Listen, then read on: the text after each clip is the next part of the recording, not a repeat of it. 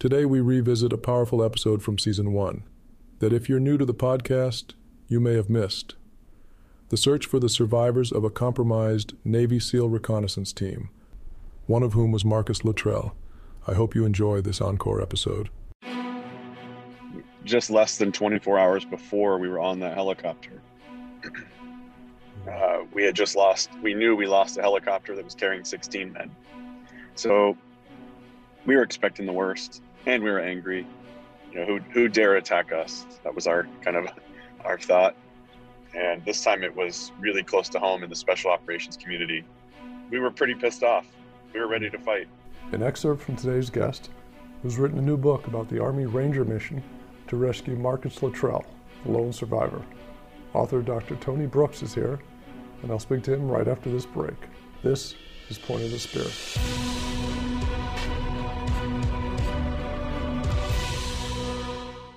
Welcome back. I'm Robert Child. Today's guest enlisted in the Army in 2003 and entered the Ranger Indoctrination Program. He officially checked into 2nd Ranger Battalion in September 2004 and deployed to eastern Afghanistan in April 2005. His first mission was Operation Red Wings 2, and he's written an account of it. His book is called Leave No Man Behind, The Untold Story of the Rangers' Unrelenting Search for Marcus Luttrell. The book came out August 10th, and Dr. Tony Brooks joins us now. Tony, welcome to the show. Yeah, thanks for having me. Oh, it's a pleasure. Before we get underway, I just want to reference a review that's outstanding. A vivid, fast-paced, first-person account of the actions by U.S. Army Rangers on the ground in one of the episodes in Afghanistan that best illustrated the commitment in the Ranger Creed. I will never leave a fallen comrade to fall into the hands of the enemy. An extraordinary and truly inspirational story of sheer determination, physical toughness, and mental fortitude, as well as a fierce desire to never let one's comrades down on the battlefield. General David Petraeus. Outstanding, Tony. Outstanding. I agree. When I heard that, I was floored. Yeah. Did you met him? Do you know him?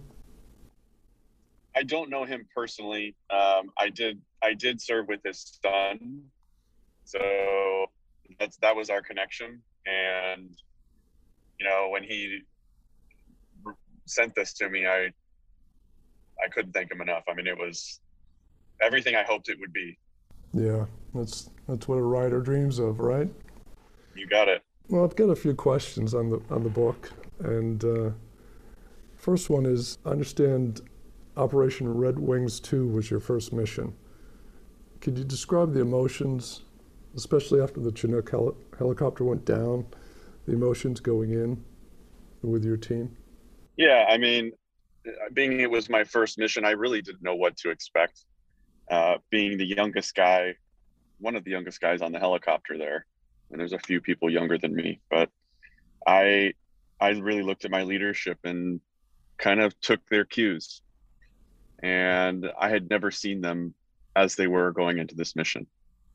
They're usually a pretty, serious bunch, but at the same time, very relaxed. And this time there was a different kind of seriousness to them. They knew they were going into something bad. So I just kind of followed their lead, really. Being that young guy, that's all you do. It's kind of like a child, right? Right. Yeah. Was there, you expect the seriousness, absolutely. Was there an anger, too, about what had happened? Absolutely. Everyone was very angry. I mean, just less than 24 hours before we were on that helicopter, we knew we lost a helicopter that was carrying 16 men. So we were expecting the worst, and we were angry. Who dare attack us? That was our thought. We knew it was war, but at the same time, you never really expect it to happen to you or your guys. Right. It's always somebody else. And this time it was really close to home in the special operations community. So we were pretty pissed off. We were ready to fight. I can imagine. Marcus Luttrell, in interviews I've watched, has said that the real story, worthy of a movie, should be the rescue mission to find him, which was your mission. Do you agree with this? I don't necessarily agree completely with that. I think his story is his story, and it's important, and I am very thankful that he's around to tell it.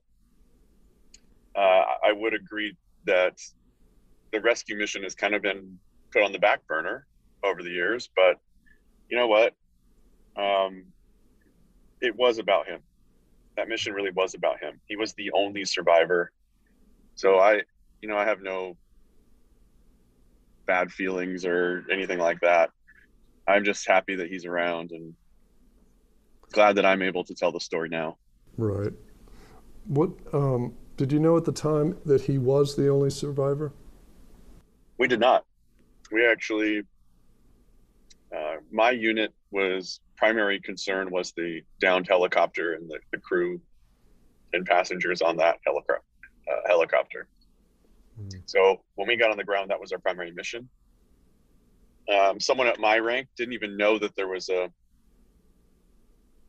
four-man team still on the run, is what we heard. So we had no clue where they were at the time. We thought maybe that they were all safe, but we also saw the carnage of the helicopter. So we had no idea that anyone was alive or if they were all dead or captured. We were kind of on the fly on the ground, just trying to figure it out as we went. Did you know where you were actually going? Yeah, I mean, the start of the mission, we knew exactly where the helicopter had crashed.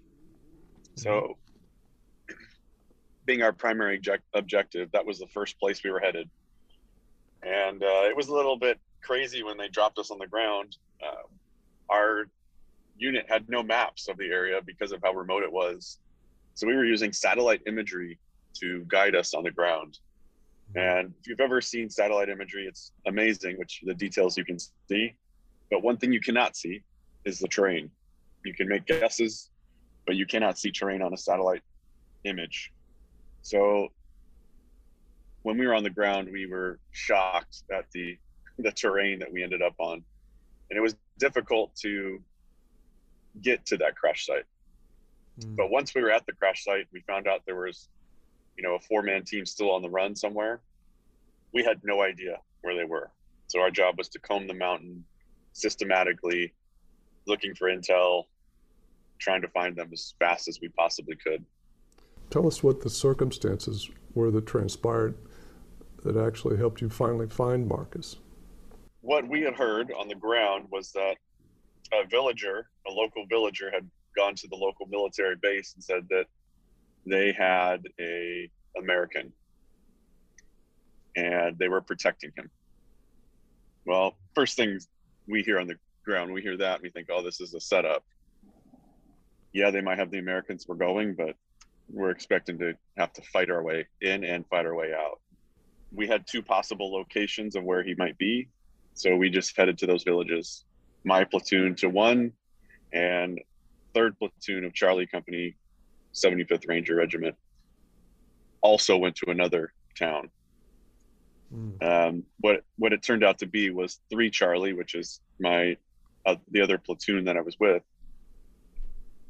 ended up in the village that Marcus was in. But they had no clue what they were going into, and they were basically running into this village expecting to get shot at. Were there casualties in either of your squads? We had no casualties as far as deaths. We did have some injuries, but minor compared to what had transpired earlier. We had a broken arm on the fast rope into the mountain. Were you part of the recovery of the other team members, of Marcus's team members? I was not. That was also 3 Charlie. I was primarily at the helicopter crash site, and then we went into the Korengal Valley searching for Marcus out there. So I was not specifically there when him and his teammates were recovered, but I'm very close to the guys that were. What prompted you to write the book? Was it something someone suggested, or was it something that you felt you had to do? There's a couple of reasons. One is, I felt like the story had to come out eventually of the rescue. All these years, we kind of were waiting for someone to do it. And I kind of got kind of got tired of waiting and said, why don't I just do it? Right. I also had other motivating factors. I mean, I have two young children, and I wanted them to know this story. I didn't want to go to my grave carrying this story.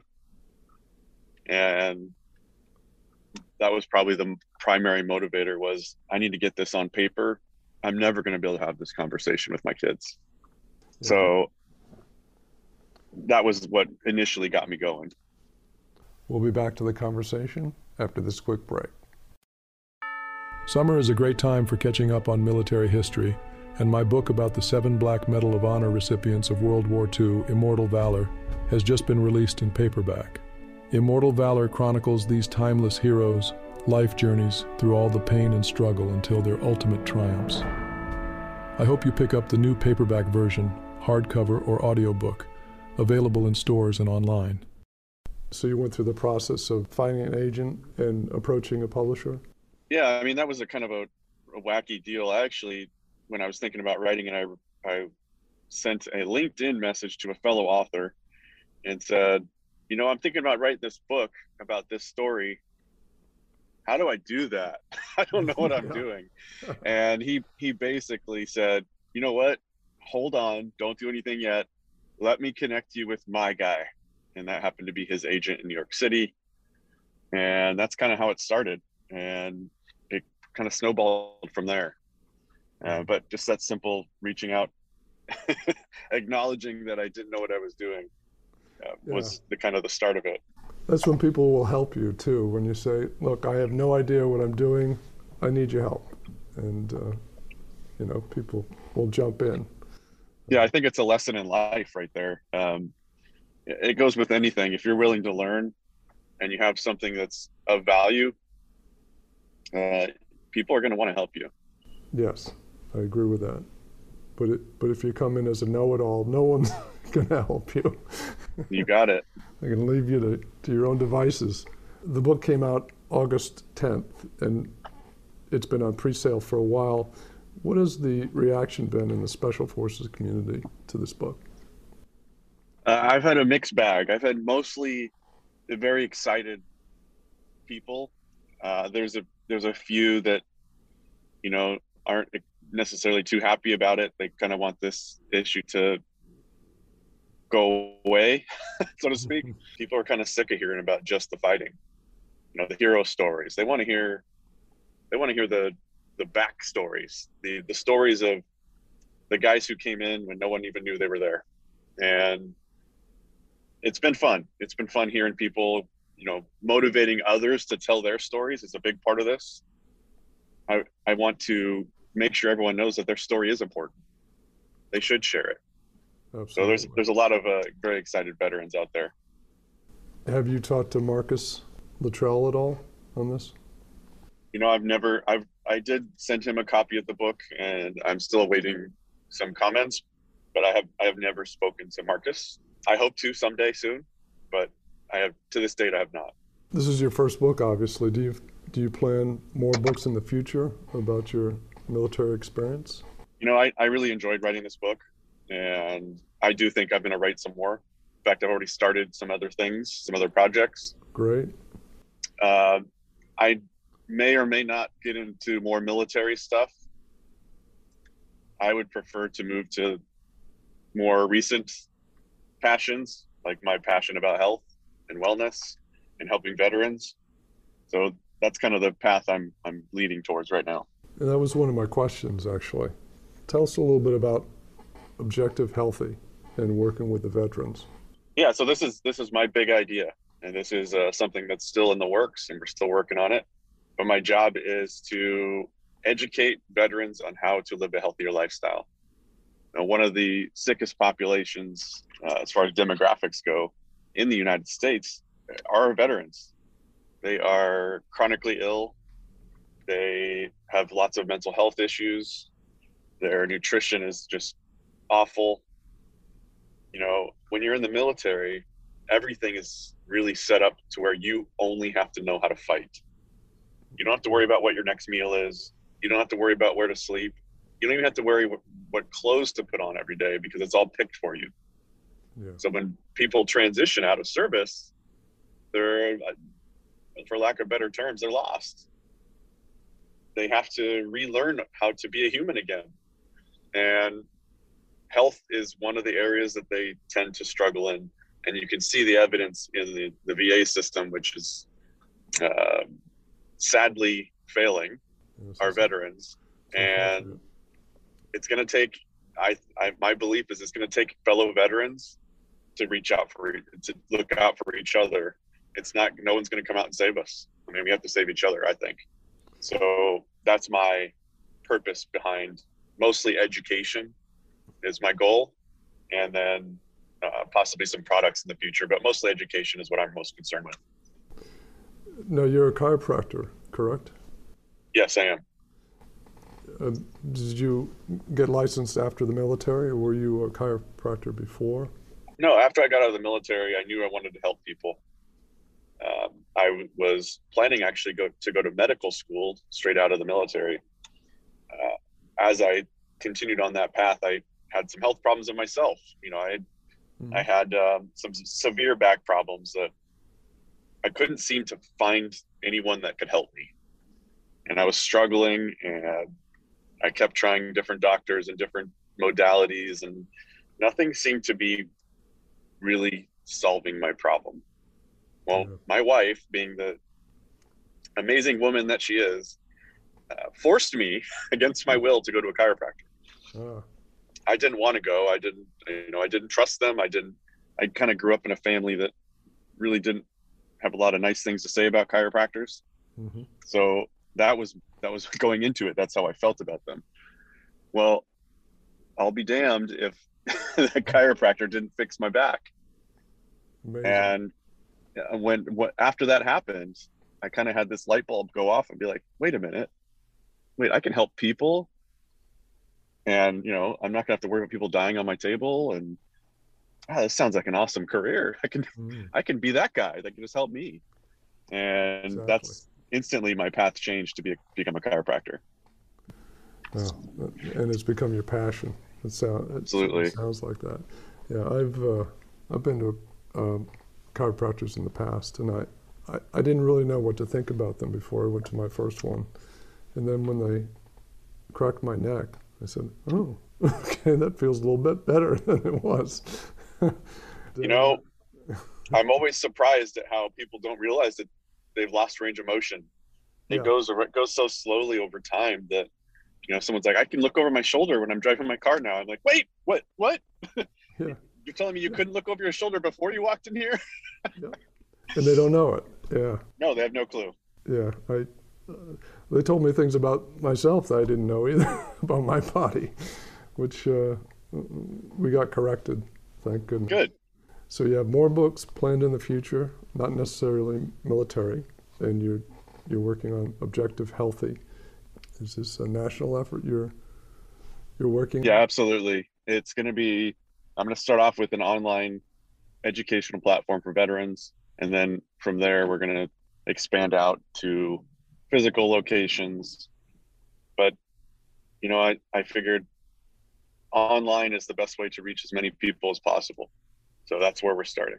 Great. And what's the website address for people to check it out? Right now it is in progress, but you can follow me at drtonybrooks.com or drtonybrooks.com. That sounds great. Well, the book is called Leave No Man Behind, The Untold Story of the Rangers' Unrelenting Search for Marcus Luttrell, a Navy SEAL lone survivor in Afghanistan. Tony, thank you so much for being on the show today. I wish you great success on the book. Yeah, thanks for having me. I always have a fun time chatting about my book and life in general. I appreciate it. That's it for this episode. Be sure to be with us tomorrow for the kickoff of our 15-part series, D-Day in 90 Minutes. And don't forget to click that subscribe button and leave a comment if you can. I'm Robert Child, and this has been Point of the Spear. Music licensed from audioblocks.com. Point of the Spear is produced by RSC Media Group.